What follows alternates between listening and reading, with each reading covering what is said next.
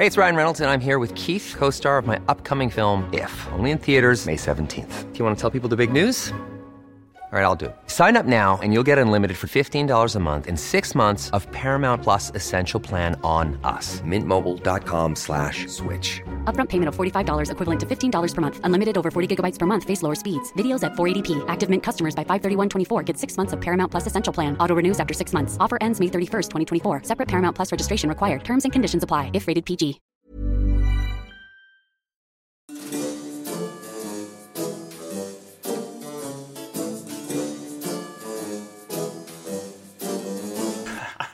Hi everyone, welcome to Everything Iconic with Danny Pellegrino.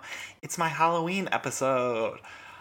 I love that spooky little music I put up front, and if I could have, I would have put Bette Midler's I'll Put a Spell on You from Hocus Pocus, but unfortunately I have no money to do that, and that would cost money, so that was the free Halloween music I found, and I loved it.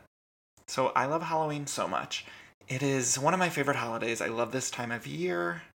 Christmas is my number one holiday, and that's largely due to Mariah Carey, but Halloween's like a close third, I'd say. It's like Christmas, Thanksgiving, because you can eat so much, and then Halloween, and actually really you can eat for all those holidays, which that's what we love about holidays, right? Like, what would we do without holidays? How would we binge eat? Where would we get our sweets? I mean, the idea that we have this holiday where we go to people's doors and knock and then they give us candy, I mean, it's brilliant. It's so American. It's just, it makes me so happy. And to see kids dressed up and happy and smiling, and I don't know when it happened, but it seems like adults and gays in particular have really taken to Halloween and made it into something a little bit different, equally as wonderful and celebratory and festive, but just much different. When I was younger, I don't remember adults being so into Halloween or even Halloween being as commercial as it is now. And I certainly don't remember gay people throwing on some leather chaps and a baseball cap and telling people they're a ball player, walking around town. But, maybe it was just a different part of town. I don't know. I think it's a good thing. Anything to make people happy and smile and laugh and drink more and eat more candy, I think is a good thing. Now, me personally, I'm not great at dressing up for Halloween. I kind of throw something together at the last minute every year. Last year, I put on like a long brown wig because I like to wear a wig. That's one thing I do love about Halloween. I think it's a great time to put on a wig and some fucking makeup and just do something ridiculous. But I don't ever plan far enough in advance. So last year, I put on a like 70s porn mustache, a long brown wig, and aviators. Well, I look like sort of a 70s porn star. And when people asked what I was, I just told them I was one of the producers of Lady Gaga's Joanne album. So like really, but people believed it. I mean, it kind of fit, right? Like that's what you would picture as someone who produced that album, I think. And then the year before, I believe it was, I've mentioned this on the podcast before, but I dressed as zombie Diane Keaton from Something's Gotta Give. It was my first and only time doing drag. I'd love to do it at like full drag, with a good makeup artist and someone to do my hair and everything. But that was the only other time where I dressed up in drag. And I just put on an all off-white outfit. I had khaki long pants, and I had a off-white sweater, a white t-shirt, and I had gray hair, like Diane Keaton in Something's Gotta Give. Like it was a little more gray and silver. And I had the fisherman's hat that she wears on the beach when her and Jack Nicholson are collecting seashells. And I put on some makeup to make me look sort of like from the dead, kind of Walking Dead makeup. And I was zombie Diane Keaton from Something's Gotta Give, and I loved it. And the costume was a big hit. It was featured on BuzzFeed, some BuzzFeed list that somebody sent me. And so, I count that as a success. I don't know, so I'd love to see what you guys are dressing up as, and I love when people post online. That's my favorite time of year on Instagram and Twitter, because you get to see what everyone looks like, and people are throwing on these crazy elaborate costumes, and it's so fun to see, and I love when people are slutty, because it's nice to see what people look like in that way. And then I also love when people are the opposite of slutty, when they overdo their makeup and they just dress funny, and it's... Oh, and that reminds me, my absolute favorite part of Halloween. I mean, and this is something I look forward to every single year. To me, it just warms my heart. It makes me so so happy. And it's Halloween day, and it's all the talk show hosts that dress up for Halloween. I just love to put on the Today Show and see what they stuff Matt Lauer in, to see what Al Roker's wearing, Kathy Lee and Hoda, the ladies of The View. I'm a huge View fan, and they always go all out. And I mean, it's just so great to see these professional journalists forced to dress up for these silly talk shows. I mean, in years past, we've seen Barbara Walters dressed as a Playboy Playmate. We've seen Kathy Lee and Hoda dressed as Star Wars characters. If you haven't seen that, please go look it up. Matt Lauer dresses in drag almost every year. Wendy Williams has done it all. She dressed as Lucy from Peanuts, which was great one year. I will record every single fucking episode of a talk show on Halloween Day or whatever the last weekday is before Halloween, the day that they make all the hosts dress up, because it is just the absolute best. The fact that we get to turn on the TV every year and see these ridiculous costumes that these television personalities largely do not want to wear. I mean, they have to show up extra early to get in full hair and makeup for these stupid fucking shows, and it's just amazing. And not only that, but if there's breaking news, or if you put on a show like The View that talks politics and policy and all that kind of thing, to see them talking about politics and our president and all that stuff in full fucking makeup like a Power Ranger or a fucking troll, you know, that is a good thing. We are not worthy of that. So this year, everyone turn on all their talk shows and enjoy them, because it truly is a great thing. Okay, so I mentioned that this week is going to be a Halloween episode, and I have the most amazing Halloween guest. His name is Aaron Wallace, but I interviewed him. He wrote a book called Hocus Pocus in Focus. Now, I had read this book last year, and I just thought it was so fantastic. He gives all sorts of inside information about the making of the movie. He interviewed the people that made it, and he really is just so passionate about this movie, and he's a huge Disney buff, so he's also written other Disney-related books, but his book, Hocus Pocus in Focus, is all about Hocus Pocus. And I honestly, if you guys are interested at all, please go pick it up. Buy it on Amazon. I'm sure it's on Kindle and Barnes & Noble and all those places, because it's so fantastic. And he was so nice when I reached out to him and I said, can I interview you for this Halloween show? He was so enthusiastic and wonderful, and please go follow him on Twitter and Instagram and all that stuff. So I'm really excited for you guys to see it, because I love the movie Hocus Pocus. I mean, I was raised on that, and like I said last week, I noticed sort of a shift. It was heralded for a while when social media and everything was taking off. All of a sudden I noticed every Halloween Hocus Pocus would come back into the conversation, and people would be tweeting about it and Facebooking about how they're watching it and all that stuff.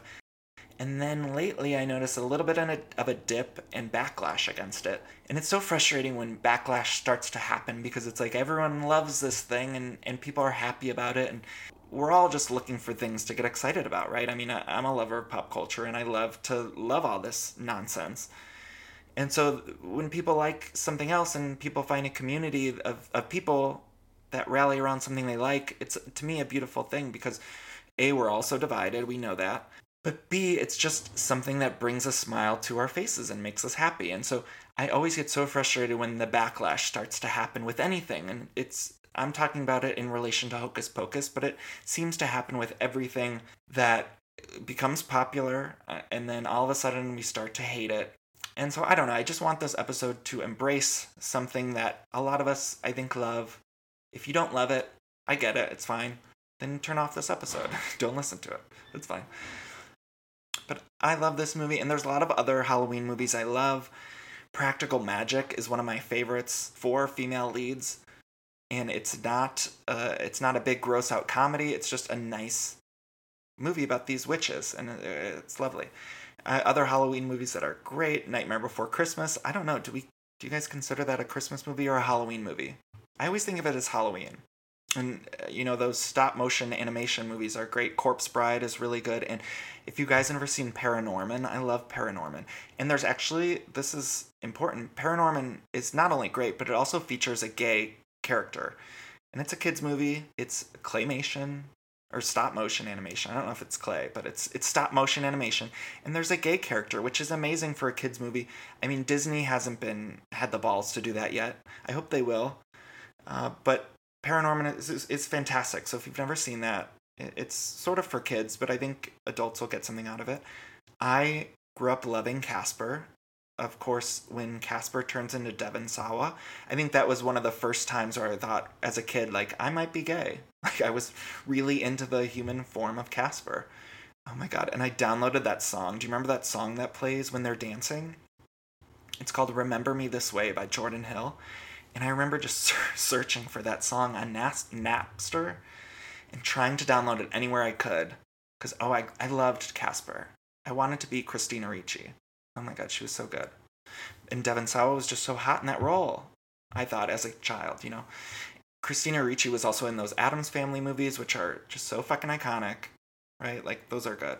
I don't know, so you get the picture. I like sort of those more friendly Halloween movies. I'm not good with the slasher stuff because I'm prone to depression. So I have to sort of stay away from those slasher horror flicks. But I do like Halloween. I like the original Halloween, I mean. I like I Know What You Did Last Summer, Scream. Those aren't necessarily set around Halloween, but they're horror movies good to watch around Halloween. You know, speaking of things that made me gay, Ryan Phillippe in I Know What You Did Last Summer definitely made me gay. And I ran into him once when I was hiking, and he was stunning. He was stunning. And hiking wasn't even the first time I ran into him, because I used to bartend in Hollywood at this place that is a spa, but there's a bar and restaurant attached. And so I was a bartender in the restaurant part. And so some of the clientele would come in their robes or towels. And guys, one time I was bartending. It was very empty. Ryan Phillippe came in his robe and towel into the bar and restaurant. I served him sangria. I was sweating profusely. I mean, it was fully air conditioned, but I was wet in a lot more ways than one. And I remember he left the bar and he was going into the locker room to presumably change. And I had one of those moments where there was an angel and devil on my shoulder, and I was sitting there thinking, like, should I go follow him into the locker room?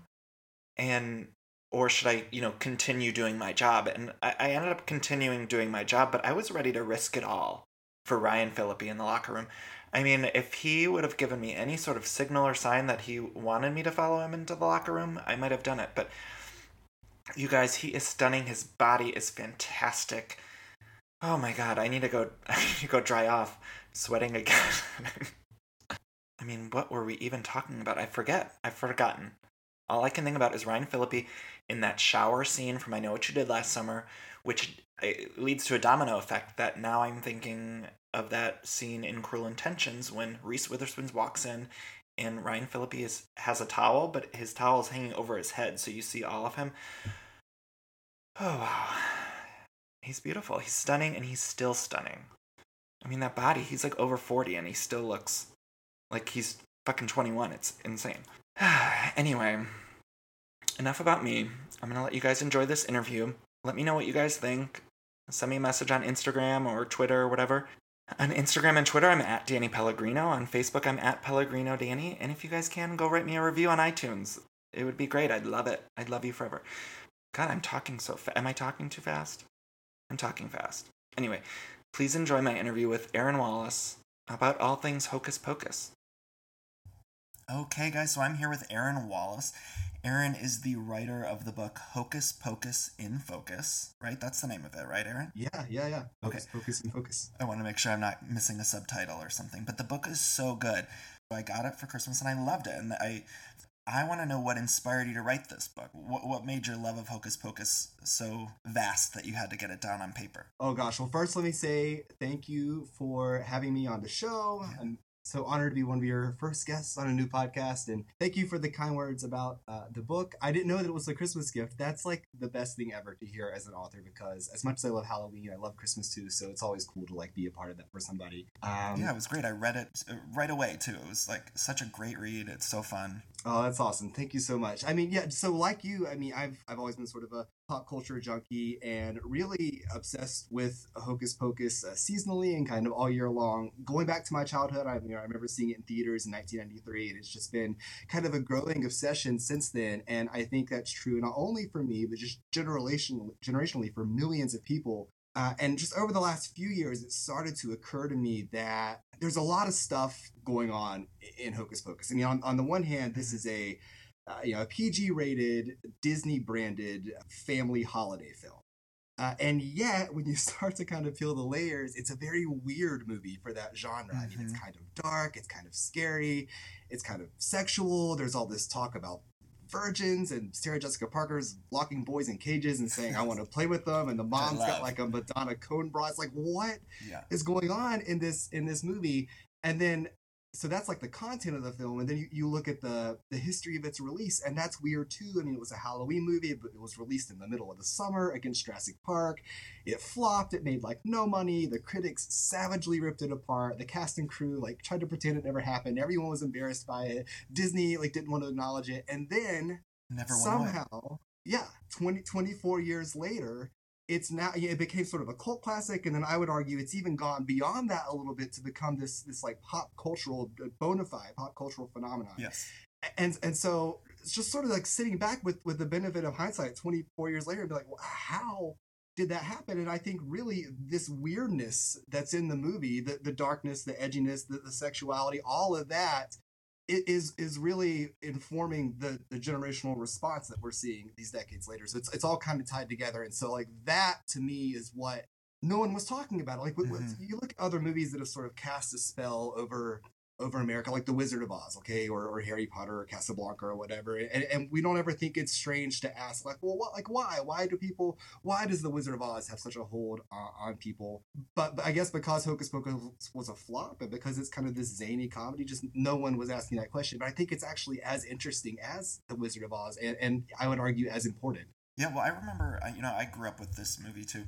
I remember just looking online for information about it, and like you said, there wasn't much about it anywhere. That was what was so great about your book, was because it's like you get these little nuggets of information about casting or the soundtrack, and it's like that stuff was nowhere before, and now it's arguably more popular than ever, this movie. Yeah, you come across like BuzzFeed or whoever will do like 23 facts you didn't know about Hocus Pocus, and if you read enough of these, then you'll start to kind of gather all the facts. But like you said, there's never been this one source for all this information about Hocus Pocus, and then what there is, some of it conflicts, and it's never like sourced or anything, and so the book isn't primarily, as you know, like a collection of trivia, but there is this whole section in the back where I wanted to, as kind of a bonus, assemble like for fans a kind of ultimate definitive, like here's everything that the world knows about this movie, kind of documented and with citations and all of that. Yeah, and the foreword of the book is by Thora Birch, who played Dani,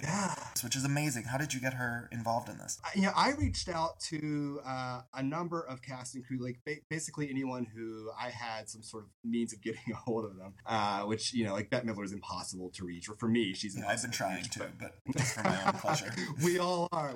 But no, so I just sent out, some letters to different agents and managers who I had contact information for, and I expected to hear back from no one. But I had the opposite problem. Nearly everyone I was actually able to contact got back to me. And so then all of a sudden I had this issue like, oh my gosh, I was only planning on having a forward. So Thora was super enthusiastic about writing the forward, and so I got to, over the course of several months, email back and forth with her and get to know her a little bit. And I mean, just like totally surreal the entire time, because if you grew up in the 90s, you were kind of a Thora Birch fan because she was everywhere. That Monkey Trouble was like a favorite of mine. Do you remember that? Of course I do. Oh my God, it was Absolutely. good. Yeah, and All I Want for Christmas. Then of course she went on to do like grown-up things with American Beauty, and she's doing a bunch of stuff now too. But she was so like honest to God, genuinely excited, and I was like, hey, do you want me to send you over some sort of like starting points? So she's like, no, I got this. Like I've got a lot to say about the movie. So it was cool to see how excited she was.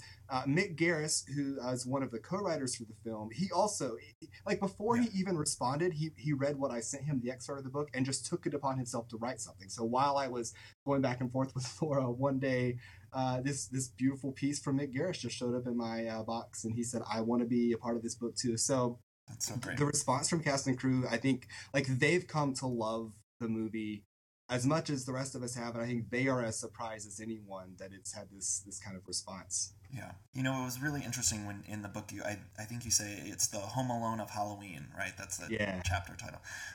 Because it follows the patterns of a typical Christmas movie. You said you're a big Christmas fan, but it's set at Halloween, which I don't know, I found that interesting. Yeah, it is really interesting. And if you look at 1993 and going back into like the 1980s, this whole idea of the Halloween family film, and there were a few of them, but it wasn't the genre that it is now, where you expect there to be a few new arrivals in this genre every single year, right? Like Freeform or whoever is going to show up with some sort of new made-for-TV movie every year, or the Disney Channel, and but that just didn't happen so much. And so it is interesting that they were able to kind of identify this need that no one else knew was out there, because even if you look at like commercial candy sales and costume sales, Halloween was starting to become this large industry right in the late 80s, early 90s. And so a lot of it was just timing, and David Kirshner, who created this story, really just kind of had his finger on the pulse there, and he said, now's the time to do a story like this, and he had a great idea for one. And so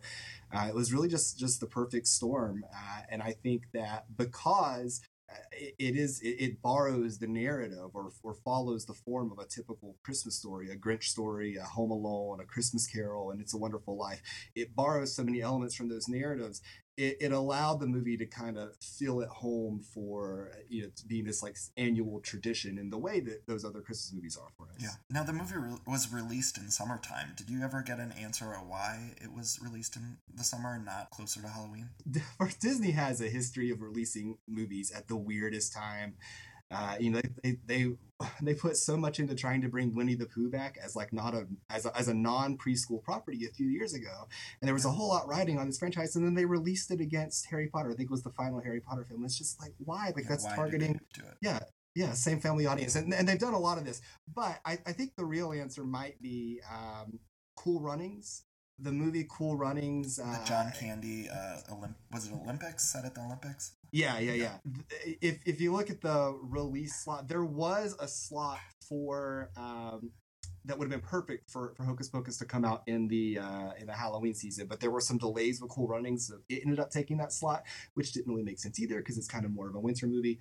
So my guess is that is probably what happened there. Why do you think it's resonated with people for so long? When people see it, why do you think they respond to it the way that they do? Well, one of the things I talk about in the book is the idea of the happy accident film. Like you're just kind of channel surfing, and you come across a movie and you don't know what it is, you've never heard of it before, and you maybe kind of catch it halfway through, and you just get totally sucked into it.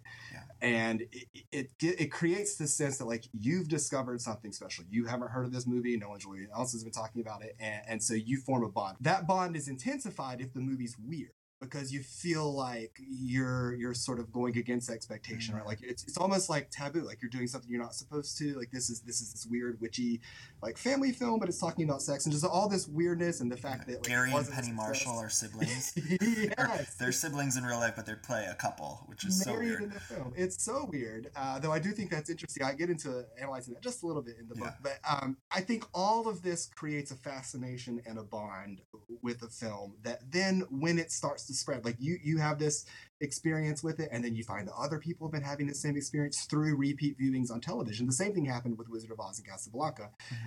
That all of a sudden, after enough years go by, everyone has formed this deep personal, once secret bond with this film, and now it's everyone's secret. But I do think that particularly exposure at a young age to these mature themes, to a movie that scared you a little bit, to a movie that introduced you to concepts that maybe you didn't understand, but you still gather from the context of the film that when they're talking about virginity, that they're talking about something that's kind of hush-hush, that all of this breeds fascination and bonding with. Yeah, so all these weird little touches you just mentioned, when you were talking to the writer and communicating with him who he wrote the afterword, did he give you an idea of if these were things that were in the initial script, or did they come about from the director, the cast? Yeah, so I've gotten a chance through the release of this book, as I said, of some of the cast and crew responded to my initial letters, but since the book was released, I've heard from so many people. Kenny Ortega, who directed it, has contacted me, a bunch of the different actors, and I actually just had dinner with David Kirshner, who created the story and then went on to produce and co-write. Oh my gosh, it was so awesome, so surreal. We were in Disneyland, it was great.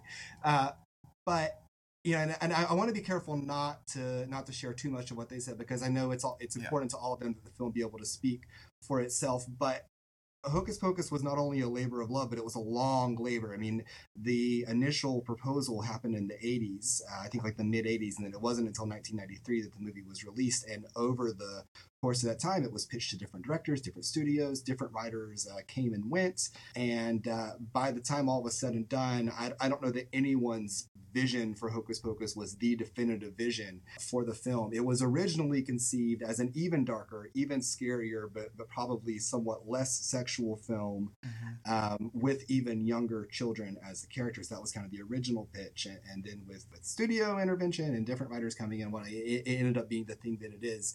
But none of this stuff ends up on a page by accident, right? Yeah. Like Virgin Talk is not immaculately conceived. Like it doesn't just wind up on a page. And so even though I don't know that it was any one person who said like this is what I want for this film, nevertheless it is what it is at the end result of everyone sort of like all these cooks being in the kitchen. Now in the book you mentioned Steven Spielberg getting involved. Can you touch on that a little bit? Yeah, this is so fascinating to me. I mean, I don't know how you feel. I love Steven Spielberg. Oh, I love him, yeah. Okay, what's your favorite? Do you have a favorite Spielberg movie? Oh man.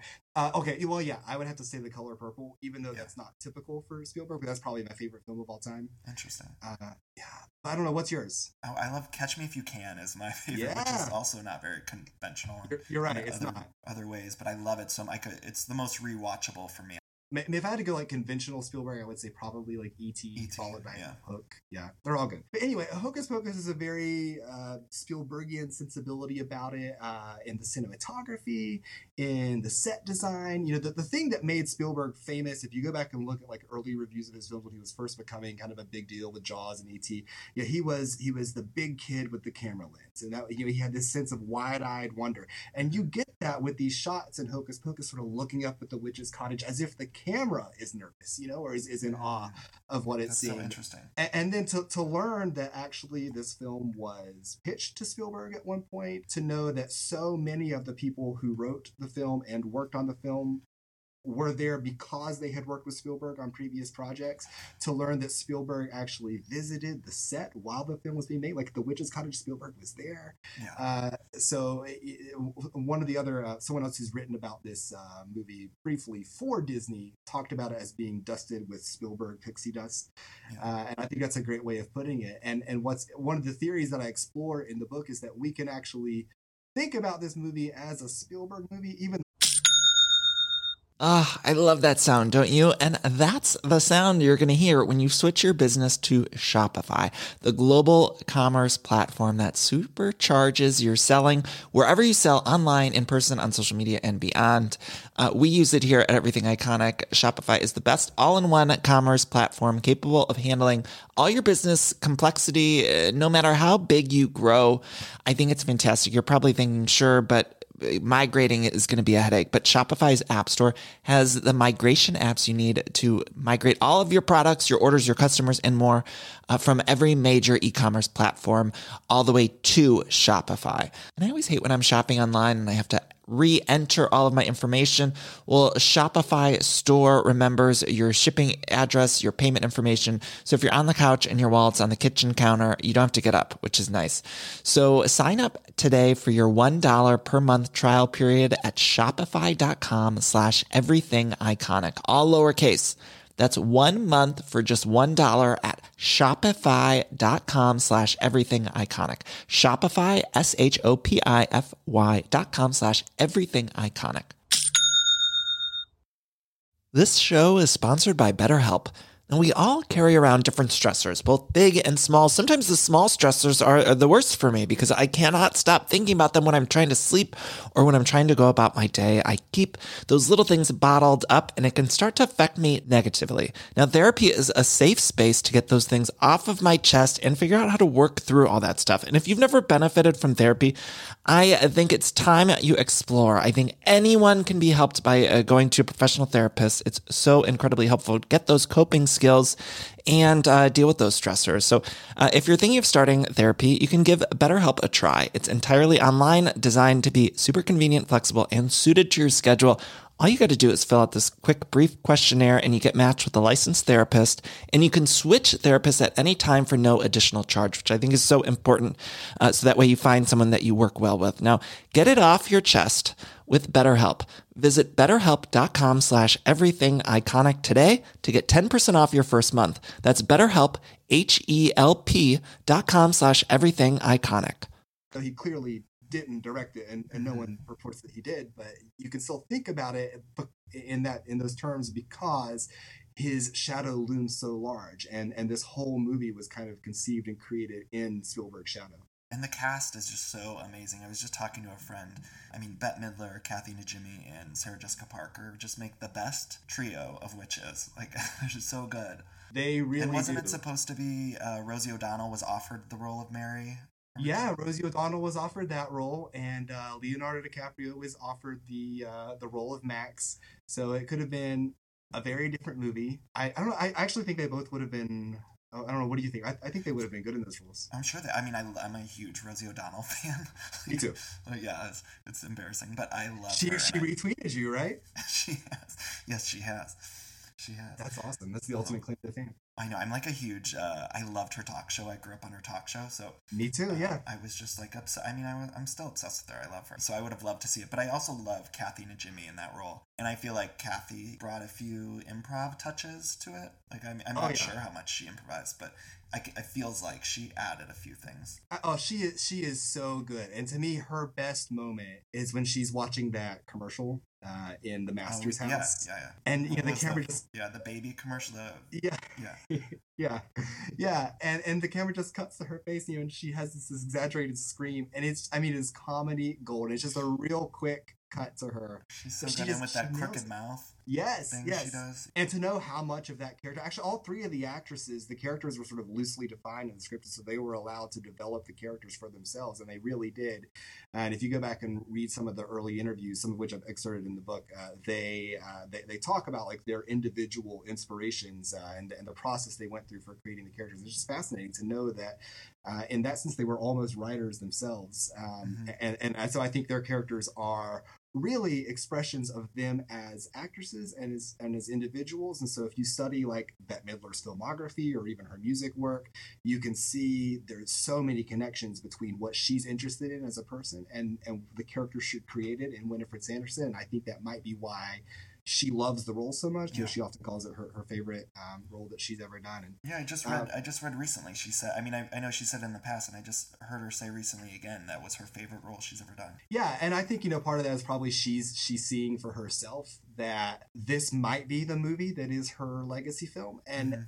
Even 10 years ago, certainly 15 years ago, I don't think she ever would have thought that, nor would anyone have. I mean, you'd probably say The Rose or maybe Beaches. First Wives Club or Beaches, yeah. God, I love First Wives Club so much. Oh, me too. That was my jam in the 90s. Because I couldn't, as a kid, I could not watch Bette Midler's R-rated stuff, and that's what she was best known for. By the way, that's another fascinating thing about Hocus Pocus. In 1993, Bette Midler was not in the business of making family entertainment. I mean, she was a bawdy, brassy, kind of dirty, tongue-in-cheek, Mae Westian kind of entertainer. There was that "Do You Want to Dance With Me" or something that she became famous early on for having this kind of orgasmic performance on television. And she used to perform in gay bathhouses. That was where she first started performing. Yeah, Bathhouse Betty. And then even her early film successes, look at The Rose, Outrageous Fortune, Down and Out in Beverly Hills. I mean, these were somewhat raunchy R-rated comedies.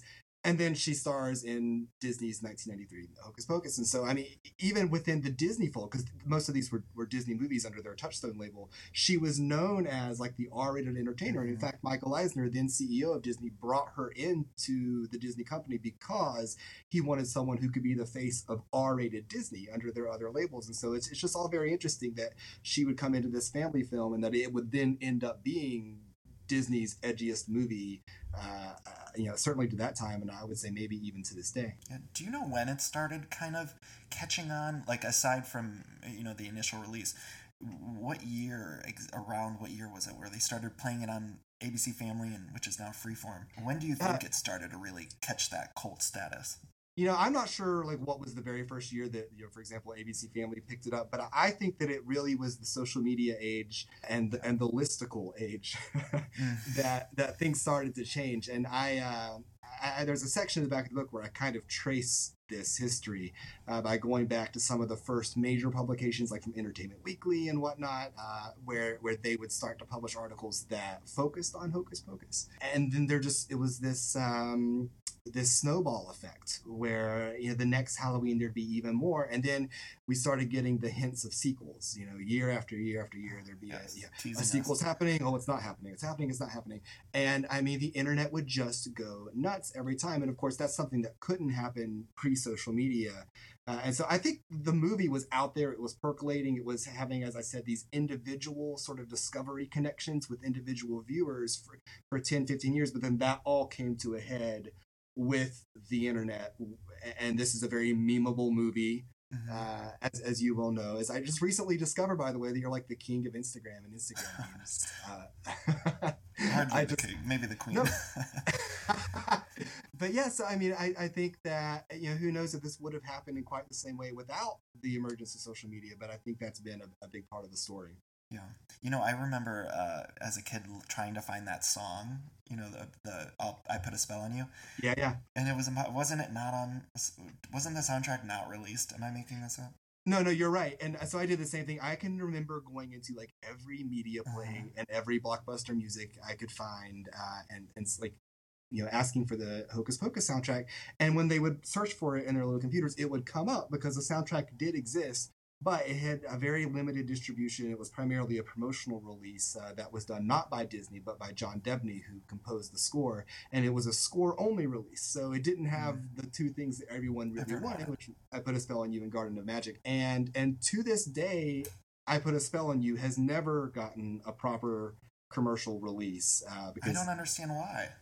Yeah, it's a real mystery that Disney continues to do all these kind of best of our movies releases, and they'll do like a 5 CD series, and they'll have things from and they'll have stuff from like The Parent Trap, all kinds of somewhat more obscure films, but they don't do Hocus Pocus. I don't know why that's the case. I have a bootleg copy of that song, and it has the speech at the beginning. It's like the MP3 of it, and I had that since the Napster days. And it's like, I just want a high resolution copy of that. Yes, I know. And I feel like one day we will get that. Yeah. What I would love actually is for Bette Midler to release a greatest hits album and include that on it. That would make me happy. Yeah, I noticed they started merchandising the movie more. I think even this year more than I've ever seen before, where, larger stores, I think Hot Topic has a line of Hocus Pocus merch, so I just find it interesting now. It seems like it's taken so freaking long for them to really capitalize on it, but it seems like they're starting to. Yeah, and I do think there's a little bit of reluctance from everyone. They're sort of testing the water. Like, okay, people love this movie, but how much do they really love it? Will they go out and buy the merch? So yeah, this year, I guess Disney licensed Hocus Pocus to Spirit Halloween, which is like that pop-up shop Halloween store. Yeah. So if you go to those stores, I guess you got throw pillows and candles and signs and little keychains and all kinds of stuff. That's so interesting. They just opened a Spirit Halloween right down the street from me, and I noticed the right on the front door there's like kids dressed up as those 3 witches. So that makes sense that they're selling. Have you been yet? I haven't been. No, I don't even know if it's open. It must be open now. But it said coming soon the last time I drove by. You gotta go. I haven't gone yet either. But I'll be interested to see. So far, I get the sense that it's performing well. And I think if it does, then that will be a strong indicator to Disney and to the market at large next year that, okay, there's really a lot you can do with this property. Okay, and speaking of the property, we have to talk about the reboot they're doing. They just announced the reboot of this. From everything I've read, all the actresses want to do a sequel. Everyone seems like they want to do a sequel, but Disney just announced that it's going to be a made-for-TV movie. Am I right? Yeah, the official word from Freeform, which is who released the statement, was I read it as kind of cagey and vague and ambiguous, and probably purposely so. I got to be a little bit careful here. So in full disclosure, I've known about this project for a little while. As I said, I've gotten to talk with like cast and crew, and so I've picked up on a little here and there, a little bit, yeah. And so I mean, I don't want to say too much, So but so I tell will me just everything. say that. See, because I want to be like respectful of everybody getting to release what they want when they want. But I would just like I'm excited that I certainly like I totally understand the response, which has been kind of mixed, and there's definitely been like some disappointment in there. But I would just say like not every we got a one sentence official statement I think from Freeform, and then a lot has been extrapolated from that. So I would just say to everybody, just give it a chance. Let's see where it goes and what happens and who gets involved and all that. So let's say you were the one creating this movie. What would you want? Would you want a reboot? Would you want a sequel? Would you want them to leave it alone? Oh, I don't want them to leave it alone. No. Yeah. I don't know. I'm all for exploring Hocus Pocus in a whole bunch of new ways, like any new way. Like I feel like if a new project provides even one new nugget for like our understanding or appreciation of this film, that it will have been worth it. Obviously, the dream is a new big budget sequel with a terrific story that's in theaters and the entire original cast returns. That's the dream. If that can't happen, then I don't want nothing to happen, And I would just remind people also to look at Freaky Friday. So Freaky Friday was a theatrical comedy in like 1977, I think. Mm-hmm. And then everyone remembers the remake with Lindsay Lohan and Jamie Lee Curtis. But in between those two things, there was a Disney Channel remake in 1995. It was just a made-for-TV movie, and it wasn't high-profile or anything, but it did introduce this story to a whole new generation, and then that's what kind of enabled the Jamie Lee Curtis, Lindsay Lohan version to come along.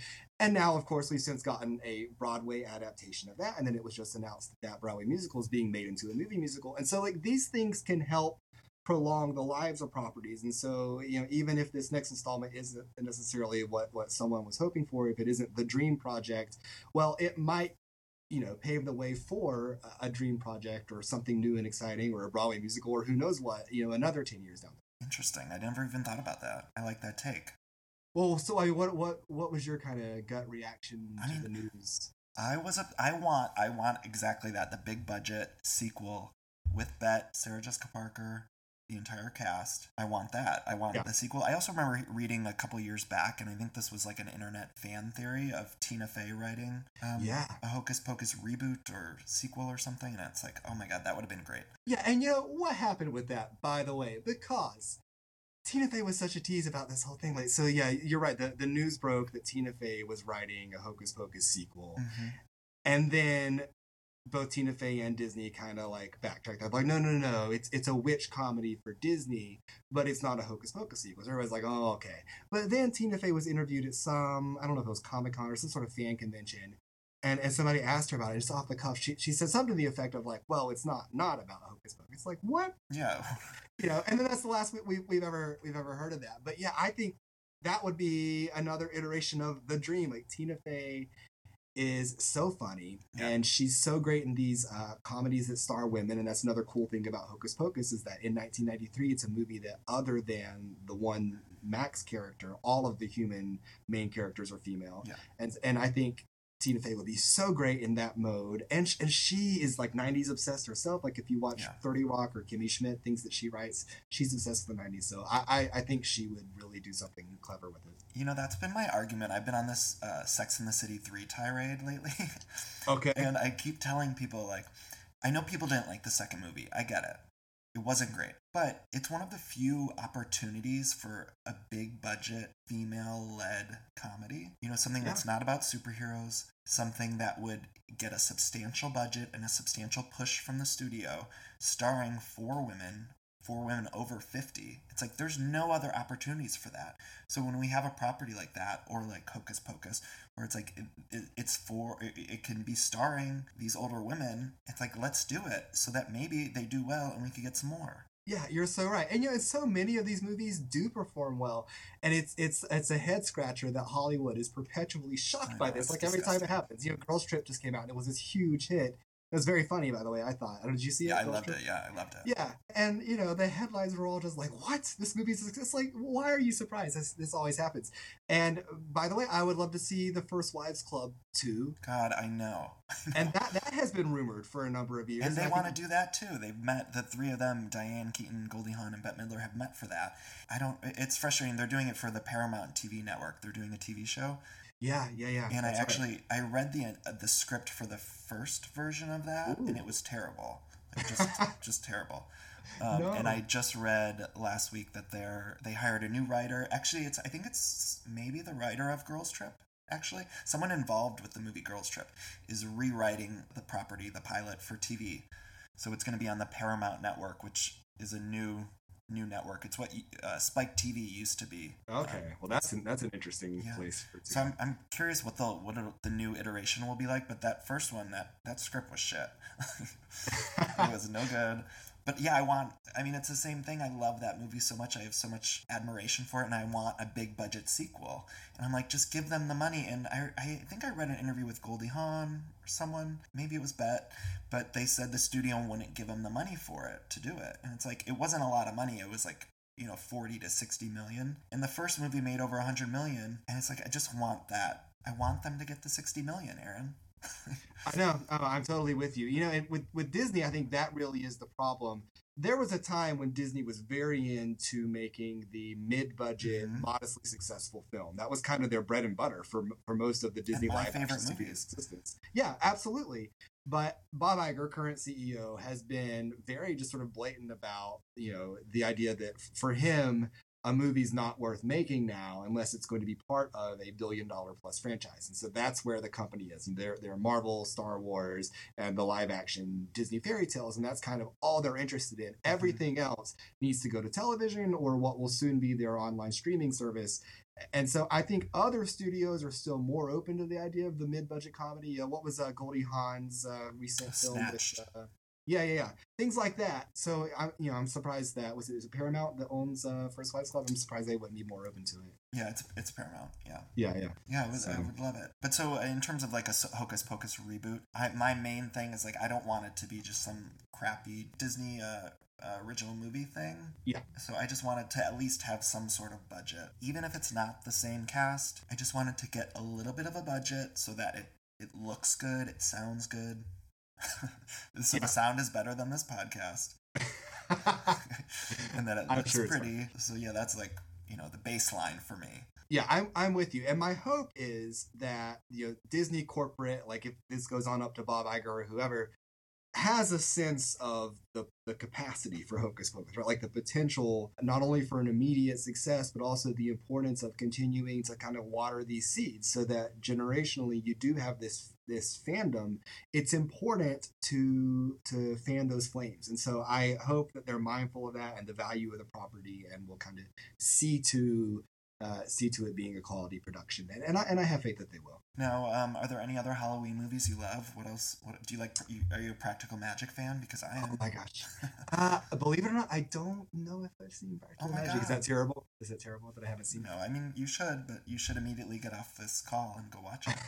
I might actually do that. No, I love so many Halloween movies though. It's so I do a big marathon every single year, and I send out ballots to everyone who comes, and I let them vote. And there's a horror ballot, and there's like a festive / family film ballot, and that's kind of the one I favor. So things like Halloween Town, which is one of those Disney Channel original movies, but I love it, and Double Toil and Trouble. Sure. Yeah, with the Olsen twins. I love it. Those Olsen twin movies were amazing. They were. It Takes Two. It's the best. Yeah. Oh my God, I loved It Takes Two. That scene where they have the fight in the food fight. It's like one of the most romantic scenes on film. Because Steve Guttenberg and Kirstie Alley have so much chemistry in that movie. Yeah, undersung chemistry. Totally. Sure. I don't know why more people aren't talking about their chemistry. Right? But at least we are. That'll be my next book. And so you're a Disney junkie. What else do you like? What are some of your other like top 3 or a slew of your favorites? Disney specifically?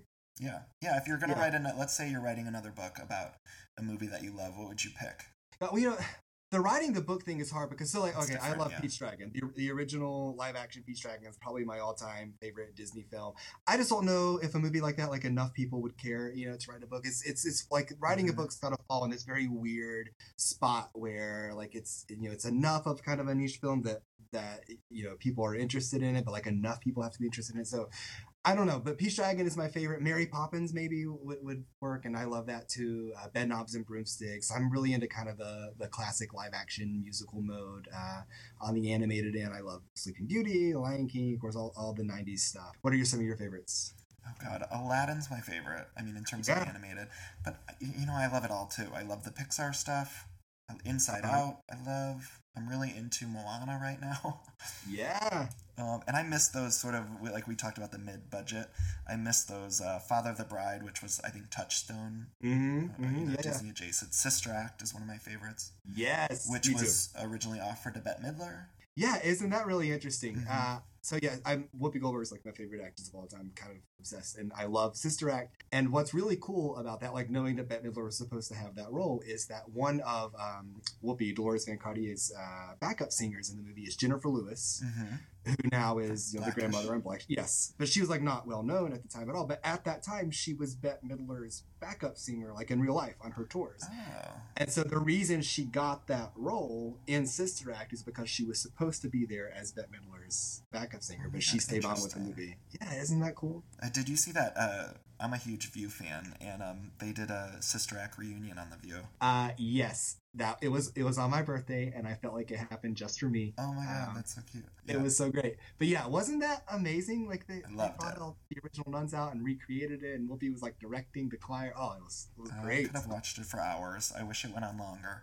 I know. It was a little bit messy, but I mean, The View always is. But I know. Do you watch The we View? love it. Oh, I do. Yeah, I mean, not like every day or anything, but yes. See, I watch it every day. It's like I watch it before bed. It's like my nighttime ritual before bed. I watch it, and I'm obsessed. I'm like a View fanatic. I love that. Yeah, to me, The View, like, it's great for watching, but also just studying sort of like the cast changes and all the casting drama. It is as interesting as people get obsessed with SNL and like the whole drama with casting changes every year. The View is every bit as interesting to me. Joy Behar said she kept a journal during Rosie O'Donnell's original tenure on The View. Ooh. And I want that journal so bad. She said one day she'll maybe publish it, and I would just die to read that. I mean, she has to publish that. She has to publish that. It would be like so I need good. to know what Joy Behar really thought about all of that. I know. She said when it was announced Rosie was coming on the first time, she's like, I knew it would be important, so I decided to keep a daily journal. And she did. She said she still has it. And she was on Watch What Happens Live, and Andy Cohen was trying to get her to publish it. He's like, come on, like, you have to do it. You got to publish it. And she's like, maybe one day. But I would love to read it. I love all that behind-the-scenes stuff. Well, she is one to often hint that, like, things are happening behind the scenes, and she has an opinion on it, but she can't share it. Yeah. You often kind of get that sense from Joy Behar. God, I love it. Last year, she sent me a Christmas card with her signature on it. She signed a card to me. Joy Behar sent you a Christmas card? Well, okay, wait. Let me sort of back up.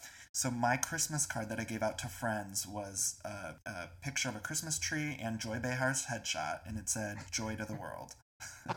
That's amazing. And I posted a picture of it on Instagram, and Joy's assistant messaged me, and she's like, "Oh, can you mail this to me?" I showed it to Joy, and she laughed or whatever. And so I thought I was just like sending her one. Yeah. And then I got it back in the mail. And she signed it to me. Danny, and she wrote so a nice note. And so, of course, I framed it, and it's next to my bedside. Where you can glance at it while you're watching her. Yeah, so I love it.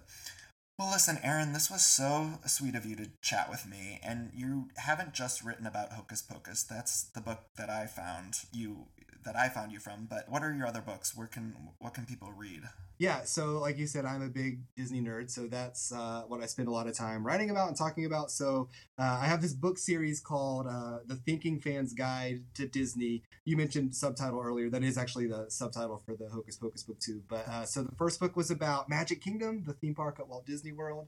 And then my latest book is a follow-up about Epcot, which is currently celebrating its 35th anniversary.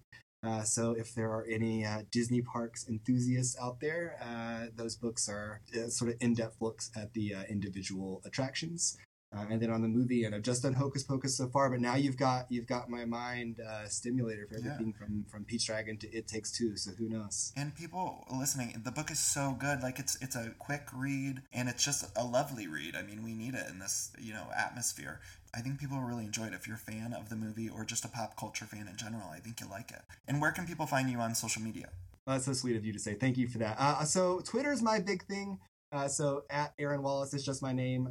That's really all you need to know. It's my website too, AaronWallaceOnline.com. So if you can just remember that, Aaron with 2 A's, then you can find me pretty much anywhere. Awesome. And anything else you want to plug? I think that's everything. You've been very comprehensive. Well, I thank you so much. Any other last thoughts about this movie? Like, is there any weird trivia or tidbit that we didn't cover that you think people need to know? Oh gosh, there are so many. I don't even have a good sense anymore of like what people know and don't know. Like just tonight, George Takei, of all people, shared a list of Hocus Pocus facts, which I thought I never would have put those two, like him and Hocus Pocus together. But yeah, so one of the coolest things I think is that Sarah Jessica Parker went on this TV show. Do you know this whole story where? No, tell me. Yeah, so she traced her family tree. It was one of the shows that does that for celebrities. Yeah, okay, yeah, that's it. And through this process, they discovered that her like great grandmother, I think it was, or something like that, was accused of being a witch in Salem and was like put on trial in the Salem witch trials. Oh my gosh. And right around the time that her character, Sarah Sanderson, was put on trial in the film. And so, obviously this is something that Sarah Jessica Parker had no idea of when she was making Hocus Pocus, and she didn't find out for decades later. But, what are the odds? It really is. And it sort of parallels, the journey that the movie took. Meant nothing to her at the time, or to any of them really at the time, because it wasn't a success, and then decades go by and then all of a sudden it does mean something. So it's very interesting. Wow. Well, the book is great, and there's so much more in it that we didn't cover, and I think people really love it if they're listening and they want to pick it up. So thank you so much, Aaron. I really appreciate it. Yeah, this was so much fun, and I just started listening to your show, so I've heard like 2 episodes so far, but I really like it's a lot of fun to listen to. All right, guys, thank you so much for listening. I'm Danny Pellegrino. I may be off next week. I'm going out of town, and I'm going to try to record something, but I'm not promising I'm going to get to it. I'm going to do my best, but no promises. If you like this podcast, please go rate and review it in iTunes or Google Play or wherever you can do that, and follow me on Instagram and Twitter. I'm at Danny Pellegrino. On Facebook, I'm at Pellegrino Danny. God, I'm exhausting, okay? But I love you guys. Happy Halloween. I can't wait to talk to you guys soon. Love you. Oh, how about we go out with some of that fun, spooky Halloween music? Let's do that. Okay, bye guys.